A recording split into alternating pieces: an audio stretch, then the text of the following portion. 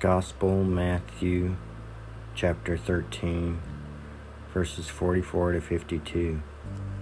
Continuation of the Holy Gospel according to St. Matthew. At that time, Jesus spoke to his disciples this parable. The kingdom of heaven is like unto a treasure hidden in a field, which a man having found hid it, and for joy thereof goeth and selleth all that he hath, and buyeth that field. Again, the kingdom of heaven is like to a merchant seeking good pearls, who, when he had found one pearl of great price, went his way and sold all that he had and bought it.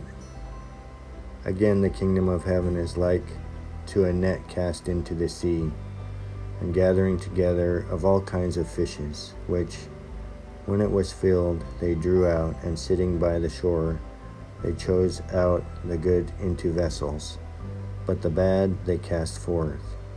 So shall it be at the end of the world. The angels shall go out, and shall separate the wicked from among the just, and shall cast them into the furnace of fire. There shall be weeping and gnashing of teeth. Have ye understood all these things? They say to him, Yes. He said unto them, Therefore every scribe instructed in the kingdom of heaven is like to a man that is a householder, who bringeth forth out of his treasure new things and old.